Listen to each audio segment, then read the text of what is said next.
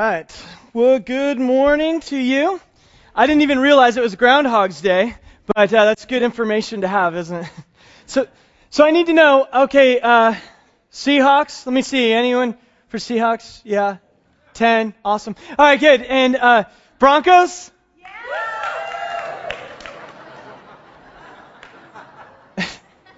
Broncos or Peyton Manning? All right, yeah. Okay. Commercials? And who has no idea what I'm talking about? Okay, welcome to America. Glad you're here with us. Yeah, so today's Super Bowl. You know, my wife was born and raised in Seattle, and I spent my college years up there. So, you know, naturally, the Lord is on their side. So we'll get... I hope, otherwise it's just going to be rough tonight. So anyway, so I love this whole phenomenon with the Seahawks. Their fans this year have been really crazy. I don't know if you've read or seen anything about them. And that's what happens when it rains all the time. You need something to do. But they've just been absolutely crazy. They created a new word actually to describe them. They're now called the 12s. For the 12th fan. So now they say like, hey, 12s, let's get going. 12s, we have the game today, which is apparently it's a new term for them. But they get so crazy that a few weeks ago, if you remember, they were playing another team in Northern California. I forget who they are. Sorry. Yeah, I know we have some Niners fans here. So they were playing the 49ers.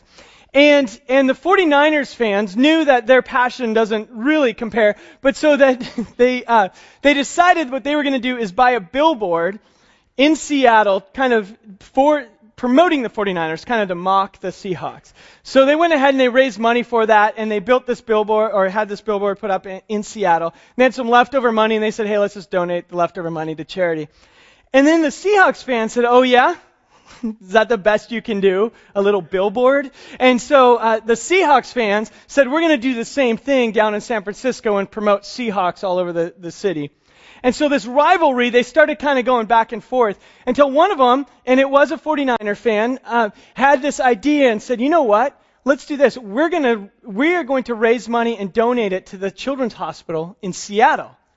And so instead of putting up billboards, let's go ahead and do something good with this money. So they said, we're going to raise money and actually give it to you, Seattle, to help your children's hospital.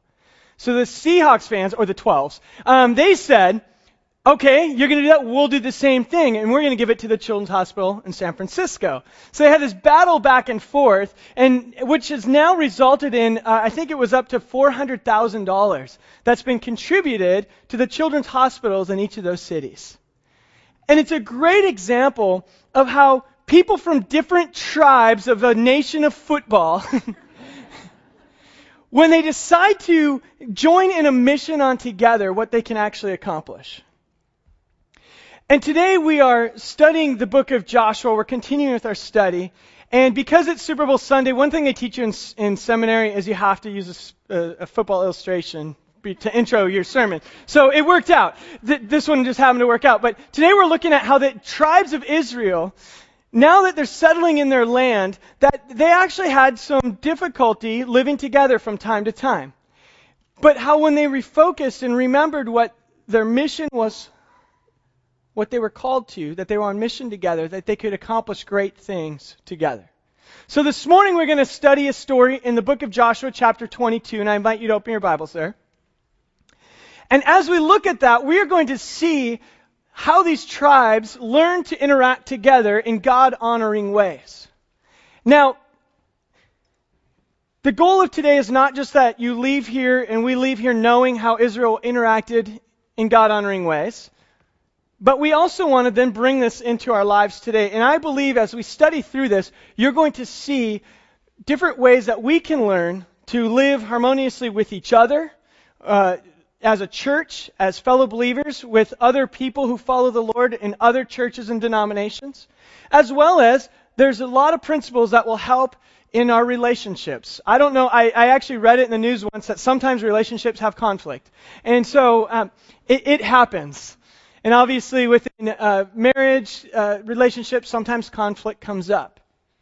And so today we'll learn some of these principles that can help with that. I even heard sometimes when you have kids that there's conflict between kids and parents. I mean, it was on the news. So anyway, all the high schoolers over there are. So you guys can listen today, okay? It's for you too. And so you can straighten out your parents by the end of the day. So that's what the goal is. But so we want to learn and find how can we learn to interact with one another. So pray with me as we get started. God, I thank you for today. I thank you that you're so good to us. And I pray that this morning, God, that you would be the star, and that as we learn and study about the nation of Israel, that we also learn a lot about how you want us to interact and the things that we can unite around. And so we thank you for this time now, God, and we give this morning to you. In your name, amen. Now, as we get started, you have to remember a few things. So we are in Joshua chapter 22. As you may have noticed, if you've been with us for the last several weeks, we have skipped a portion of this book, about 8 chapters.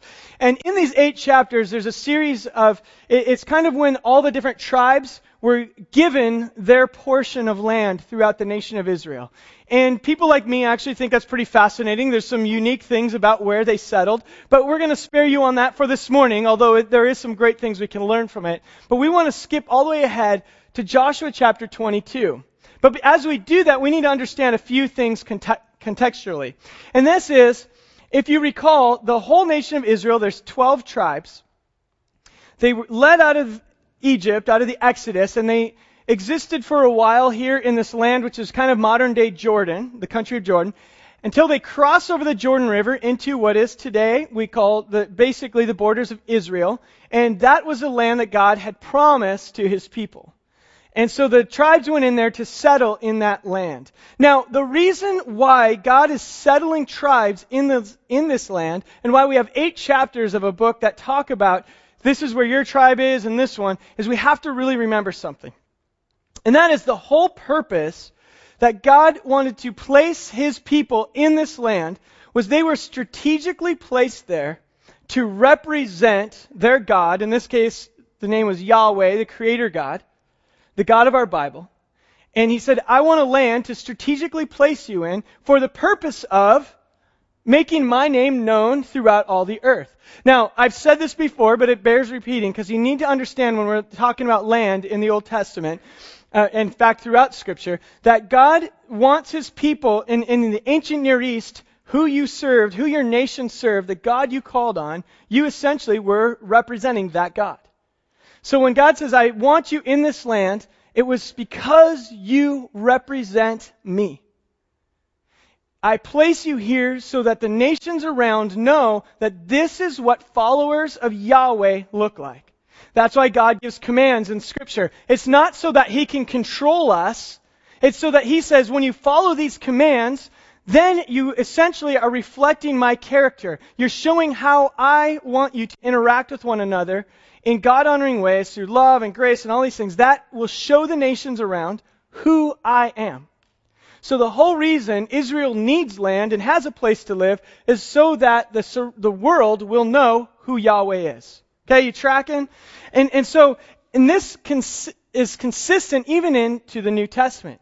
When Jesus comes, he gives us an example of what those commands look like in real life.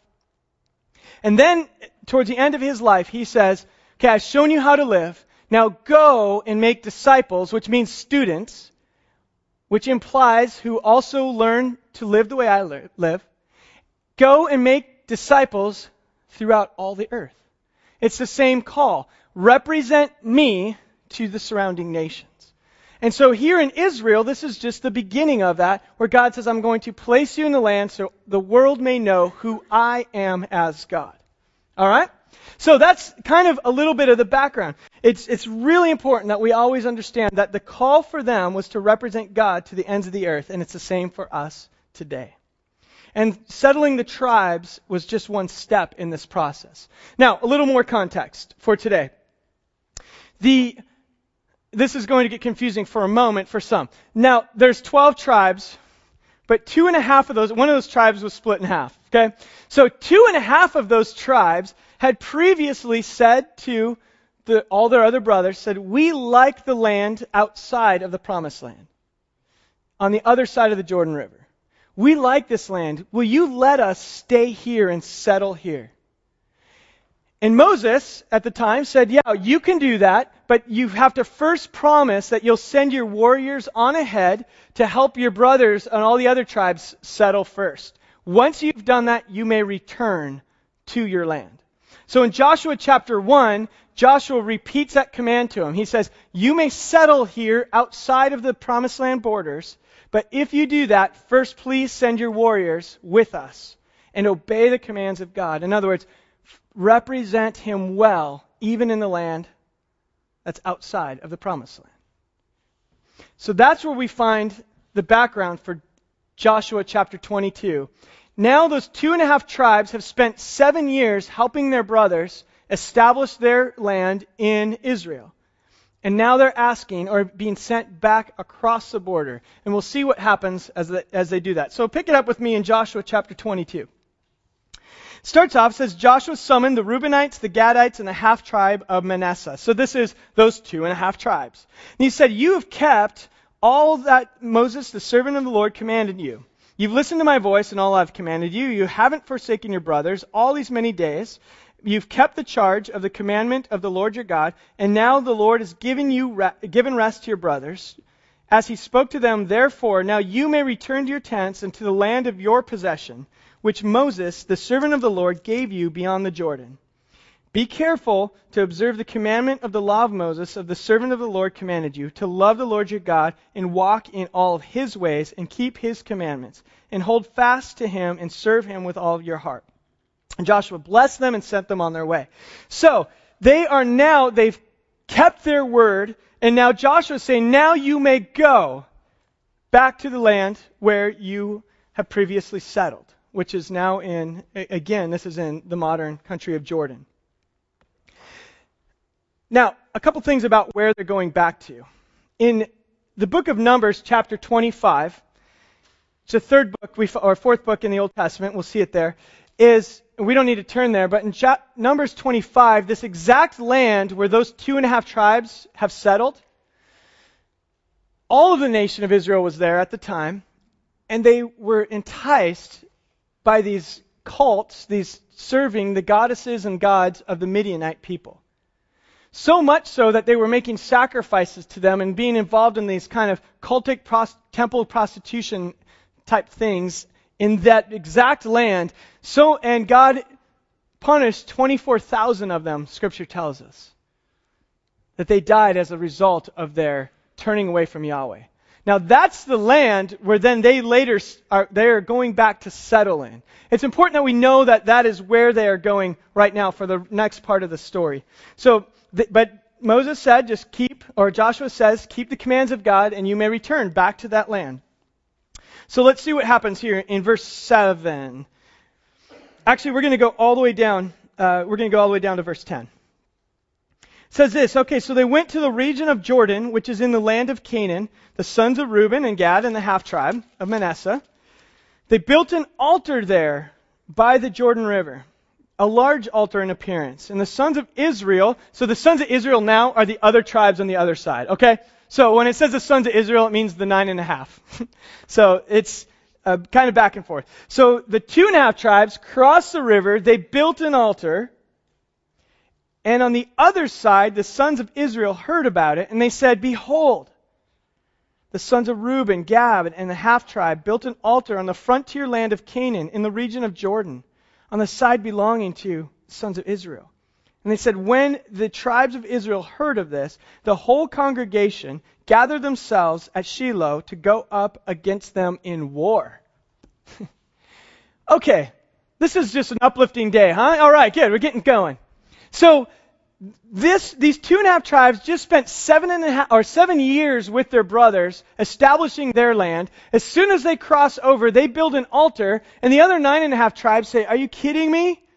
The first thing you do is build an altar? Now remember, they're thinking back to Numbers 25. Last time we were in that land, we lost 24,000 people because we were sacrificing to foreign gods. to these fake gods. And the first thing they think is they're doing it already. They just crossed the river. Are you kidding me? So they get their warriors ready for battle, which doesn't sound so gracious at this point yet. But this is based on Numbers chapter 33, verse 51. I want to show you this verse up here. This is a command given to all the people. It says, "Speak to the sons of Israel, say, when you cross over the Jordan into the land of Canaan, drive out all the inhabitants before you and destroy their figured stones, their molten images, and demolish their high places or their altars, so that you can take possession of the land and live in it, for I've given you this land." Now, why would God say destroy those things? The reason is because those were temptations for the people to lead them away. And they were not representative of the God Yahweh. So he says, don't have things that could be misidentified as following some other God. Get rid of that. So when these 2.5 tribes, the first thing they do is build an altar, their brothers think, oh great, they're already following the Midianite gods the first day. So we have to go and confront them. So now let's look at the story, and from here on out, we're going to see how the tribes of Israel interact with one another when there's conflict. And this is where I believe we'll find application for our lives today, for fellow followers in between denominations, and even within our own personal relationships. So let's look at how they deal with this conflict that now has come up. Let's look at verse 13. The sons of Israel in Joshua 22 sent to the sons of Reuben and the sons of Gad and the half-tribes, so the 2.5 tribes. They sent Phinehas, who is the son of the high priest, and with him 10 chiefs. Each one of the chiefs represented a household. In verse 15, they came to the sons of Reuben, and they spoke with them, saying, "Thus says the whole congregation of the Lord, what is this unfaithful act which you have committed against the God of Israel? You're turning away from following the Lord this day by building yourselves an altar to rebel against the Lord." Now, I want you to notice something here. The first thing that we need to notice is the motivation for their confrontation. Why did the nation of Israel feel like they needed to go to talk to them? And this is important, I believe, with all of our differences that we may have with one another. It begins with the right motivation. What was their motivation here? It stands out in verse 16 when he says, "How could you break faith with God and build an altar?" In other words, you know that you are called to represent God, the Yahweh, to the world. You know that the mission we are on is to make His name known. So why would you break faith with our God right away? Notice what they didn't say. Why didn't you obey us? Why are you making us look bad? Why are you so disobedient to what we're telling you what to do? What they're saying is, how could you do this to the name of Yahweh? Their motivation wasn't their personal status or their own happiness. It was the reputation of their God. That's what motivated them at this point. The motivation and the context for this entire story is their commitment to serve Yahweh and Yahweh alone. In our lives, as we interact with other Christians, our motivation should be the name and the reputation of Jesus Christ, not being right in our own interpretation. Our motivation isn't so that people believe exactly what I believe. It's how do you represent Christ well to the world? I'm concerned about the name of Jesus. That's why, honestly with me, as a pastor, I fail you all the time. I'm giving you a great example of who Jesus is. And you could be really upset with me about that, and you have the right to. But not because I'm letting you down, but because if I misrepresent the name of Jesus. And the world's watching, and people who, some of you here maybe do not yet believe, and you're trying to see who this God is. So when you see me, and I act like a jerk to my wife or to my kids, and I hold grudges and unforgiveness, and I walk with this bitterness, you look at me and you say, is that who Jesus is, really? Is that really who Jesus is? Our motivation should be about the name of Jesus, not about saying, oh yeah, do it my way. It's, no, Are you representing Christ well? And that was their heart or their motivation for confrontation. Now let's continue to read the story. We'll see their heart that's involved in this. So the first thing they did is they got their warriors ready. Now that doesn't sound real gracious, I know. Okay, they got their warriors and said, oh, they built an altar, let's go kill them. But they actually never said, let's go kill them. They just said, all right, our warriors got ready. But what did they do? They sent the high priest and one representative from each tribe. And they went to talk to him. And let's pick it up now in verse 19 and see what they did. In verse 19, as they're confronting him, they said, why did you do this thing? Why did you build this altar? Look at verse 19. If the land where you're possessing is unclean, then cross back over into this land where we live, to where the Lord's tabernacle stands, and take possession among us. Just don't rebel against the Lord or rebel against us by building an altar for yourselves. In other words, they went to him. Notice the heart in this. They said, we get it. If it is so difficult where you're heading, if this land is unclean and it's hard for you to follow Yahweh, then come back and resettle with us. Notice what happens when they do that. If those 2.5 tribes were to join Israel on the other side, that means everyone was going to give up some of their own land. Means everyone had to be a little more uncomfortable, but their heart in it was to restore their brothers. It wasn't to punish them. It was to say, we are so concerned about the reputation of our God that whatever it takes, do you need to come back and walk with us and live with us? How often have we seen that played out in the Christian world, where we say, hey, whatever it takes, we're going to walk with you through this? Or do we see the opposite? When we have the swords and the spears and say, you know what, you messed that one up, I'm taking you down. Rather than saying, how can we restore this? Their heart in this confrontation was a heart of graciousness. And I believe it was really motivated by this verse in Leviticus chapter 19, verse 17. And I know probably most of you were reflecting on Leviticus this morning. It's just really uplifting, a bunch of laws, it's great. But it says this, you shall not hate your fellow countrymen in your heart. You may surely reprove your neighbor. So in other words, if they are wrong about something, you have every right to speak to them about it. But do not incur sin because of it. In other words, don't therefore then have another sin in your correction of this bitterness or hatred or vengeance. He says, you shall not take vengeance. Do not bear any grudge against the sons of your people, but you shall love your neighbor as yourself, for I am the Lord. In other words, to remind you, you are representing me. So love one another. Have a spirit of graciousness when you need to confront. The heart in this is for their own good. But also, it's not so that you feel better about it. Okay? It's not that. Look at Galatians chapter 6, verse 1. I have this up for you on the screen. It says, brothers, if anyone is caught in sin, you who are spiritual, restore such a person with a spirit of gentleness. Each one looking to yourself so that you will not also be tempted. And what temptation? To fall into other types of sins. Bear one another's burdens, and therefore fulfill the law of Christ. For if anyone thinks he is something when he is nothing, he deceives himself. I always love Paul's kind of a motivational speaker. Anyone who thinks you're something, you're actually nothing. Okay, so each one must examine his own work, and then he will have reason for boasting in regard to himself alone, not in regard to another. For each one will bear his own load. Now notice this.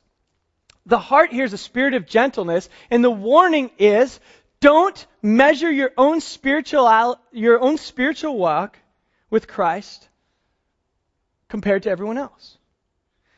I think of it this way. Don't use your spiritual walk of your brothers and sisters in Christ as a spiritual measuring stick for your own godliness. So the purpose of going and confronting someone else isn't to say, oh, look, because I'm a little better than you. You need to come up to my level. Or maybe you're just too immature, so you don't get it, but follow me. That's not the spirit of gentleness.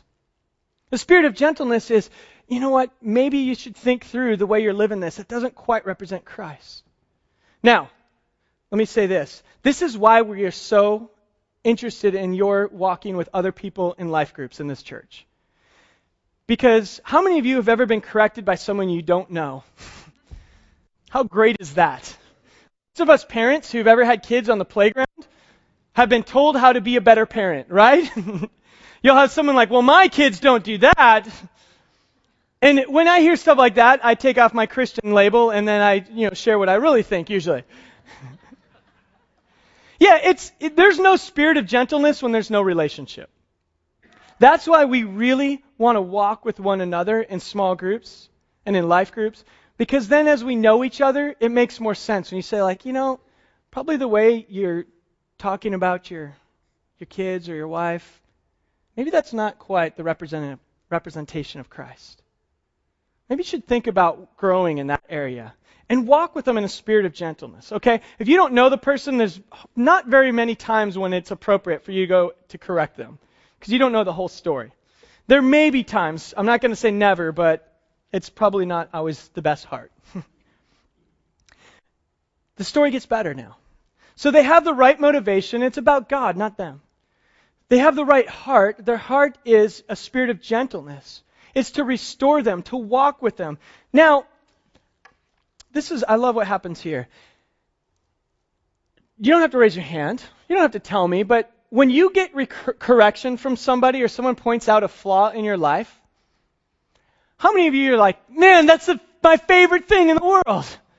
I love to have people say you're bad at this. No, none of us like that, right? Usually our first response is, well, you're bad at whatever, you find out what's wrong with them. But look at the heart of the nation of Israel, of the ones who've been accused here, the 2.5 tribes. Back to Joshua chapter 22. We're going to skip down to verse 21. The sons of Reuben and Gad and the half tribe answered to the family. So they've just been accused of turning away from God. And this is what they say. The mighty one, God the Lord. The mighty one, God the Lord. Essentially, in Hebrew, this is just saying, Yahweh our God, Yahweh our God. And he says, He knows. And I hope that you too will know that if this was rebellion or an unfaithful act against the Lord, then don't save us to this day. In other words, if you're right and we've already turned away from Yahweh and we are openly rebelling, then you're absolutely right in your accusations. And we deserve punishment and correction. But then they said this. If we've built this altar to turn away from God, or if it's a burnt offering or a grain offering, may the Lord require it. But truly, in verse 24, we've done this out of concern for this reason, saying, in time, our future generations might say, what do you have to do with the Lord of the God of Israel? For the Lord has made the Jordan River as a border between us and you, and between your sons and ours. And they might say that you have no portion in the land. So we made this as a witness. So their response here, they give an explanation, but notice what they don't do. They don't lash out and say, how could you judge us? You don't get it. You don't understand what's wrong with you. Instead, they say, oh, no. I totally see where you're coming from. But let me share my perspective. This reminds me of Proverbs chapter 15, verse 1, where it just simply says, a gentle answer turns away wrath, but harsh words stirs up anger. Do you see how quickly this situation could have got pretty bad? If these 2.5 tribes were defensive, even though they're in the right, and lashed out and said, oh, now you're bringing your army against us? Okay, fine, guys, get your swords, let's go. Let's duke it out. And before you know it, they're fighting and they're making God look like a fool, and all because of what? A misunderstanding. Do you think any conflicts in life ever happen because of these types of things? I mean, I think half of our marriage discussions that turn a little bit more heated are because someone said something and we misunderstood it. Or I said, no, I didn't mean that well, and then it escalates. When the simple reminder from Proverbs of a gentle answer turns away wrath is so true. The 2.5 tribes here respond with a spirit of graciousness, understanding. They understood here. They responded with proper grace. And then they explained it, and what they explained was simply, we want to be followers of Yahweh, and we want our future generations. We built this altar not to sacrifice anything, but so that the nations And we would see, and our kids would see, oh, we belong to the people on the other side, the nation of Israel. We're in this with you, not against you. A cool little side note of that is that altar was likely built at the same place 7 years prior where they crossed the Jordan River, where the waters parted. And Joshua built a memorial of stones to say, there was 12 stones to say the 12 tribes enter here. 7 years later, these 2.5 tribes built a memorial probably on the other side. And it was in the same place saying, hey, we remember. We're in this together. Think of the battle they had been through for 7 years. There was a bond that was so tight. And they said, we don't want to forget what we've been a part of. We're with you in Yahweh. So their response, the heart when confronted, is to respond with proper grace. Now, all of this is super easy, right? No problem. We'll go home from here and we won't have any conflict anymore.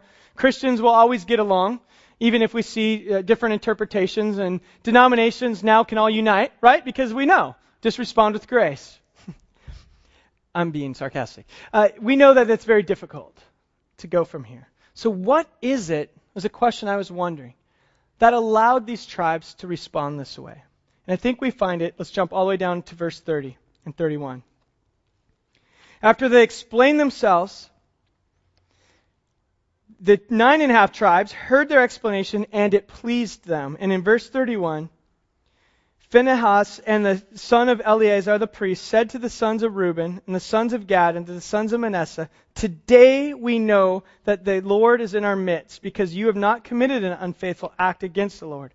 Now you've delivered the sons of Israel from the hand of the Lord.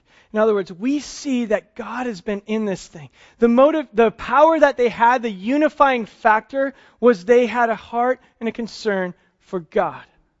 They saw that this whole thing was about His glory. None of them at one point said, we need to make sure we come out on top here. They were able to keep the proper focus. When we need the motivation, or when we need the strength to respond with grace, it's when we take our eyes off ourselves. When we say, I know you might misunderstand me now, but you know what? I'm not going to blow this up, because there's a bigger factor at stake, and that's the name of Jesus Christ.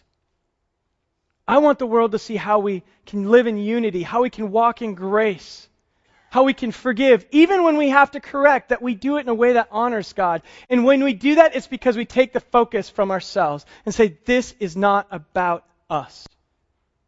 That's what happened in this story. I'm going to invite the worship team to start making their way back up. But in this, because they were zealous for the reputation of the name of the Lord, they were able to see that God was in their midst. It wasn't about them. You know, one of my favorite, a great quote from a philosopher, Francis Schaeffer, says this: let's never compromise the holiness of God or the love of God. When love is compromised, it's not love. When holiness becomes hardness and not beauty, it's not holiness. It's a reminder that this kind of goes hand in hand. But why? Because when we turn it off of ourselves and we're concerned about the holiness of God and about His name, not our own, our focus changes. A great psalm, one of my favorites, is Psalm 115. And in verse 1, it just simply says this: not to us, O Lord, not to us, but to your name be the glory, because of your loving kindness and your truth. See, when we live our lives and say, it is not about us, but about you, let your name receive the glory, then we have the power to live with one another in these ways. The word glory in Hebrew is a great word. It's kavod. Doesn't that sound manly? It's kavod. And it literally means weight or heaviness. Scripture says it's the heaviness of God that we're concerned about. We want His name to bear weight, not ours. Our motivation isn't for ourselves to be lifted up. It's God to be lifted up. The glory of God. Let Jesus be made known. Let Him be the star, not us. As a church, the question for us as we end is, are we passionate about rightly representing Christ? Speaking beyond denominational differences and differences of interpretation, but we are concerned about Jesus Christ in our lives. Is that what we're passionate about? Can we be a community of people who live together, live out the ways of Yahweh, even through our disagreements? Because in the end, it is about His name being made known and shining, not ours. So as we finish our time, complete our time with worship, let's just pray as we end. Maybe for some of you, this speaks to you as it relates to representing Christ in your own life. You know there's areas where you need to change. Maybe for some of you, this speaks directly to a relationship that you're in, maybe with a kid or with your parents, with a friend. And you say, you know what, maybe I could apply some of this and try to step aside and not try to always be the one shining here. Maybe there's something bigger at stake. But let's let God kind of speak and move in our hearts as we end. Pray with me. God, we thank you for this time, and I pray that, Lord, you would move in our midst. And God, as we end, we pray that you would receive the glory, that this would be about you and not us. So we give you our hearts now.